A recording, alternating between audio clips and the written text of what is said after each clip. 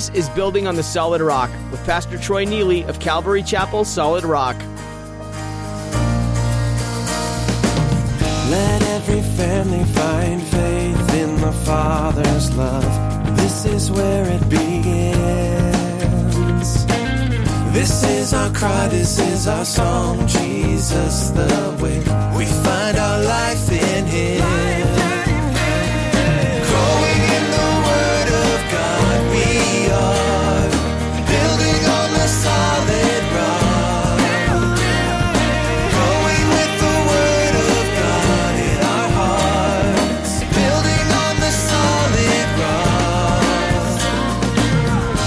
rock. God is God, and no government can mess up His plans. So you don't have to worry about those things. In case you were losing sleep lately, sleep well tonight. Play the calm, quiet version of Silent Night, Holy Night, and sleep in heavenly peace. Because God is in control, just as He was for the birth of the Son. In Proverbs chapter 21:1, this is a comforting verse to me. It says, "The king's heart is in the hand of the Lord. Like the rivers of water, He turns it wherever He wishes." You know, life can be chaotic and stressful sometimes, but with God, we don't have to stress. In today's message, Pastor Troy wants you to understand that God is steadfast and unchanging. Our Father in heaven is a firm foundation. We can rely on Him. As we enter the holiday season, the pace of life quickens, and we tend to forget the reason we celebrate this time of year. Christmas should be a time when we slow down and marvel at the wonder of Christ's birth. What are you choosing to celebrate this Christmas? Now, here's Pastor Troy in the book of Luke chapter 2 as he begins his message, Oh Hectic Night. So we're going to talk about, the title of the message is, Oh Hectic Night.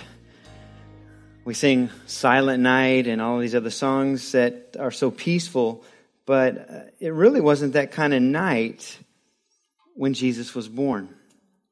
You know, in the Christmas story or in the songs that we sing even, there's, O little town of Bethlehem, how still we see thee lie.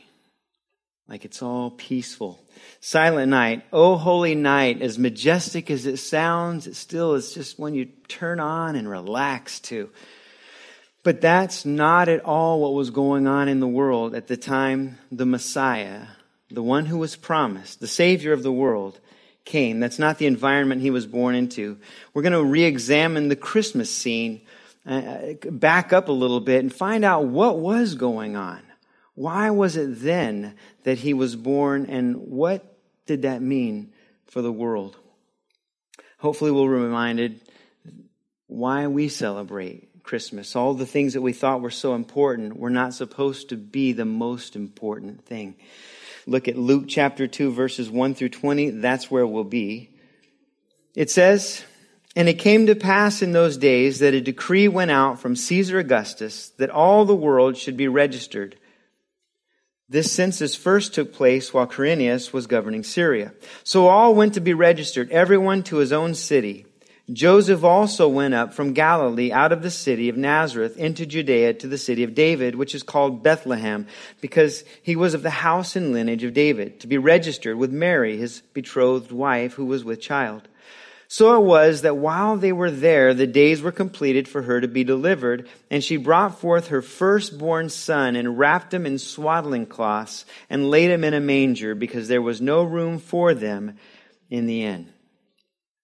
Many will take the Christmas story and just read it to their family. I don't know if you've already done that or not, or if you're going to do it. You normally do it at Christmas Eve. This is what we do, and we sort of expound on it.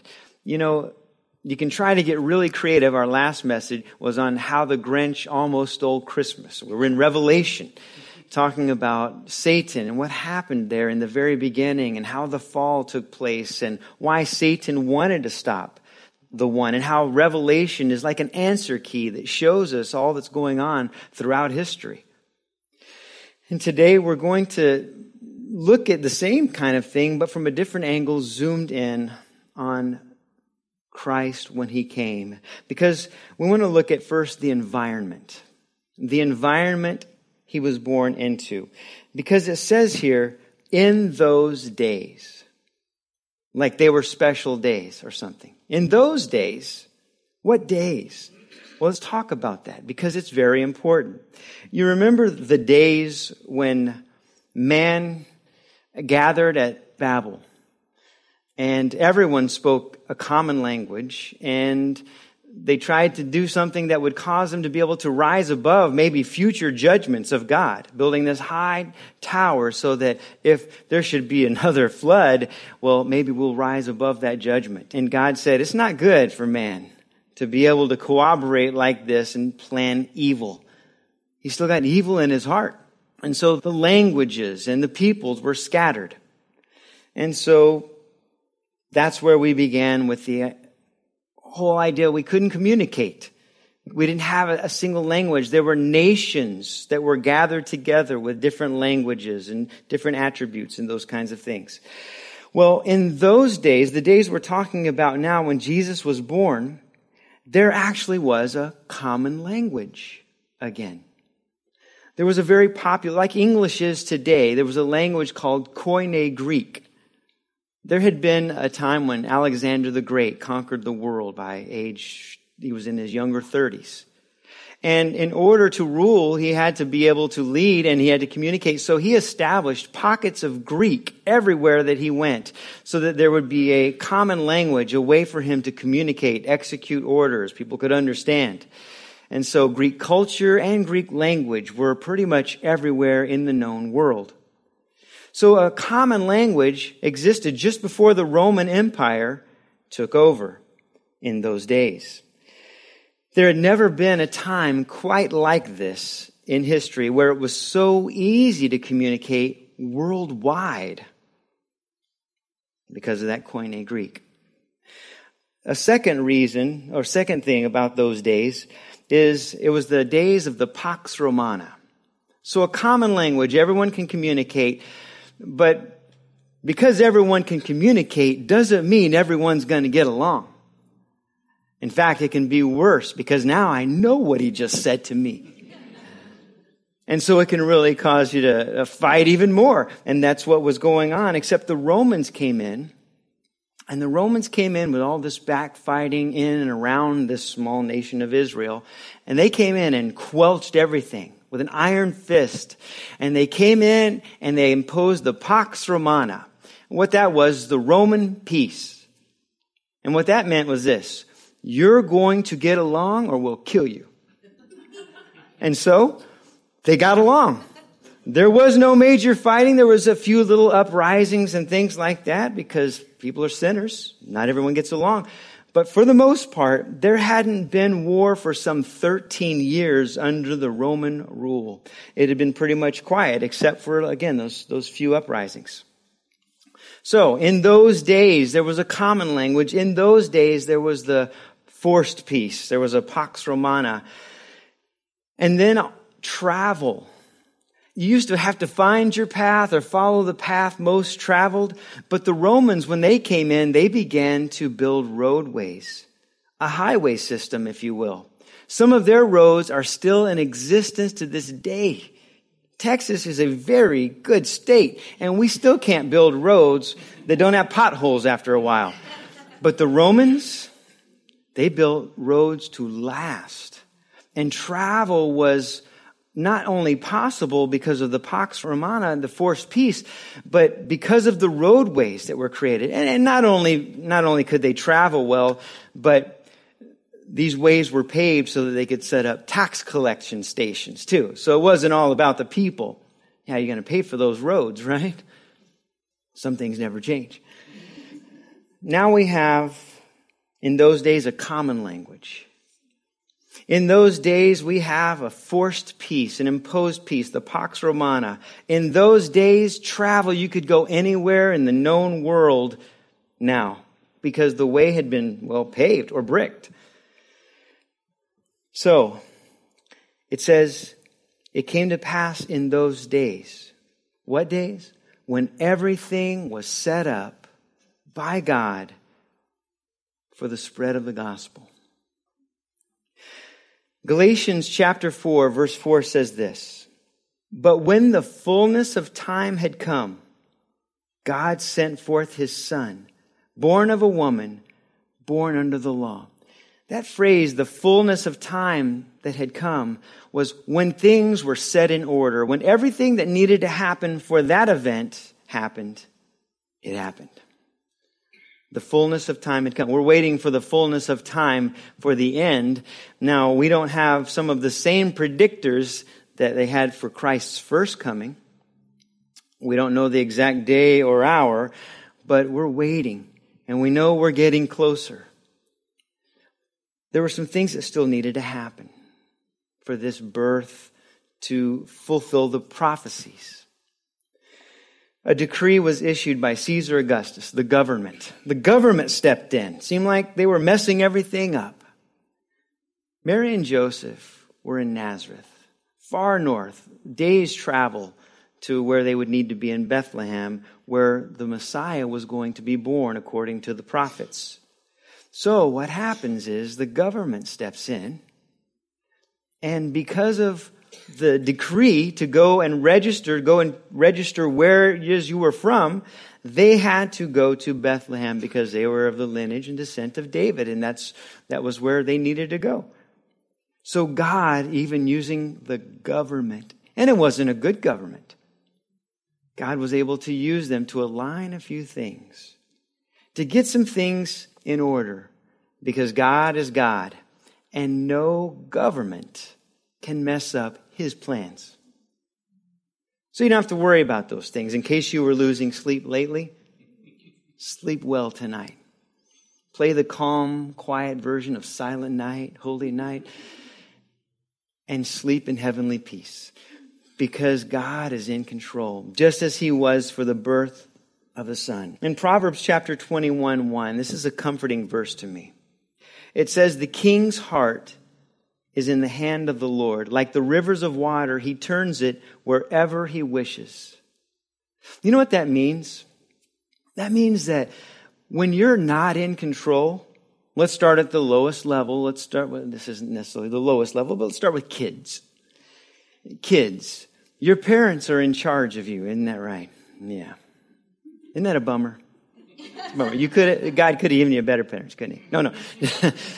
So what happens is your parents are in charge. They don't make all the best decisions in the world. They make mistakes. They're learning. I mean, you're not perfect kids, you have to admit, right? Right. So here's what happens. They're trying to do the best they can, and they're trying to make decisions, but they're over you. And so here you are. You would rather do certain things. You'd rather them give you that candy that you wanted, or take you that place that you wanted, or whatever it is. You wanted something and you thought they should do it your way, but they don't. And you have to learn now to trust that the Lord is in control. See, you honor them for their position in your life because you trust that God's in control and God can have them do whatever He wants. So if God isn't making them or burdening their heart to take you to Disneyland, then you're going to have to trust the Lord that maybe it's not their fault you're not going to Disneyland. Maybe it's the Lord. Don't get angry at Him, but it could be because He's in control. Pastor Troy will return soon with the second part of today's message, so be sure to stay tuned. If you'd like to listen to more teachings from Building on the Solid Rock, we invite you to visit our website, buildingonthesolidrock.com. Pastor Troy has been teaching verse by verse through the Bible, and you can listen online to our archive of these messages. You can also download each teaching to listen to later, or share with your friends and family. You can even subscribe to Building on the Solid Rock podcast through iTunes. That way, you'll never miss a teaching, and you'll be notified as soon as we make these messages available. Find a link to subscribe when you visit buildingonthesolidrock.com. Now, here's Pastor Troy with the continuation of today's message.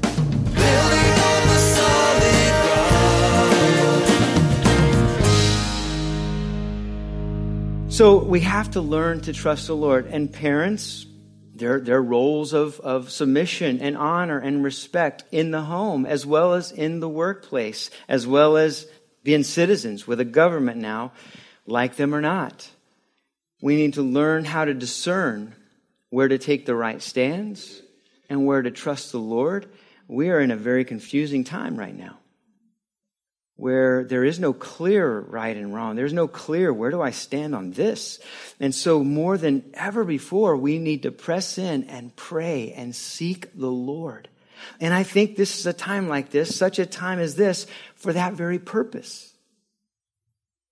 God wants us to press in on Him and to seek Him. I know at Christmas Eve and Christmas services, there are always those who will go to church or go to a church and they don't go to church regularly.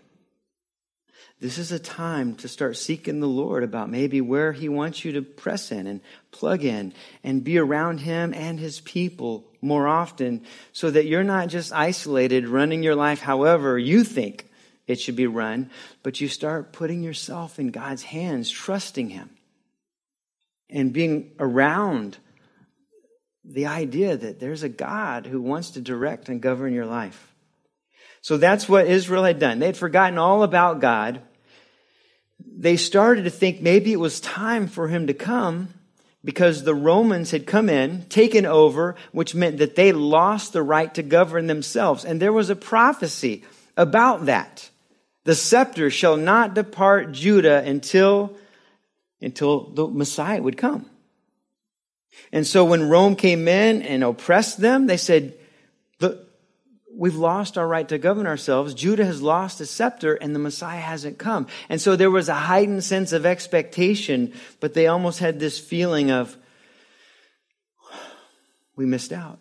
We messed up. He's not going to do what He said He was going to do. He's not going to come because we messed up. What they didn't know, what they failed to check out when the Magi came and clearly said, we've come to see the one born King of the Jews, they failed to check it out. They failed to go to Bethlehem and see. We can't afford to make those kind of mistakes. And so Christmas and Easter, but we're talking about Christmas today. Christmas is one of those times where God gathers, draws in some of those who are on the fringes and says, I want you to press in and see. I want you to be reminded. So God used the government here. I'm certain that He's aligning certain things with the government today. I don't like certain things and how it affects my life in certain ways. I'm certainly not for a lot of things that are going on. But here's one thing I do trust in. God is in control. So instead of hating on people, which is easy to do, instead of always complaining, I say always because I still do complain, but instead of always complaining, these guys need prayer. I don't care how you feel about them. No one should wish hell upon anyone. And so pray for them. Pray for our nation. Let this time period drive us to our knees. Who knows what God may do? Who knows how much time there may be? But we, if we're God's people, ought to pray, because the king's heart is in the hand of the Lord. And like the rivers of water, He turns it wherever He wishes. No matter who you're under in employment, in government, in the home, you got to trust God that He can move them. And if He doesn't move them, you got to trust God when He doesn't move them. So this little town of Bethlehem was not still or silent. It was very busy because everyone was out trying to get to their place of registration. Remember, there was no room in the inn for a pregnant woman. And so it wasn't that they didn't have the means or the money. It was that there was no room. It was a lot like our Christmases today.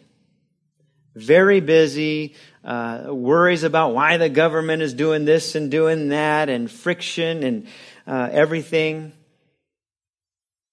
Well, I won't mention it. Well, I will mention it. Everything but worrying about whether or not you had a shot. You know which one I'm talking about. So they didn't worry about that, but there was something much bigger going on in the world than that. At Christmas, many look at the little manger scenes, and it can be a form of ministry and witness. But what they don't realize sometimes is that same baby that you see all cute there with the animals and the mom and the dad and the angel and maybe the magi and this beautiful serene scene, that little baby was the same one who grew up and took nails in his hands, was beaten and died for a reason. He came for a reason. We celebrate Christmas as Christians. If you didn't know this, as Christians, we really celebrate because the promise that God made that he would send a Redeemer after the fall, he delivered on that promise. The whole Old Testament is about Satan trying to stop it. We talked about that Grinch who almost stole Christmas and how he almost did it. But he was here. He came. And we celebrate because with that, he offered a few things, which we'll talk about here in a moment. So that was the environment. Now let's look at the invitation. The invitation given on that night. Verse 8. Now there were in the same country shepherds living out in the fields, keeping watch over their flock by night. And behold, an angel of the Lord stood before them, and the glory of the Lord shone around them, and they were greatly afraid. Then the angel said to them, do not be afraid, for behold, I bring you good tidings of great joy, which will be to all people. For there is born to you this day in the city of David a Savior, who is Christ the Lord. And this will be the sign to you. You will find a babe wrapped in swaddling cloths, lying in a manger. And suddenly there was with the angel a multitude of the heavenly hosts, praising God and saying, glory to God in the highest, and on earth peace, goodwill toward men. So now let's talk about the invitation. There was an invitation first to see. Come see something. Check this out. The angels give the shepherds some news. And then they tell them, this will be a sign for you.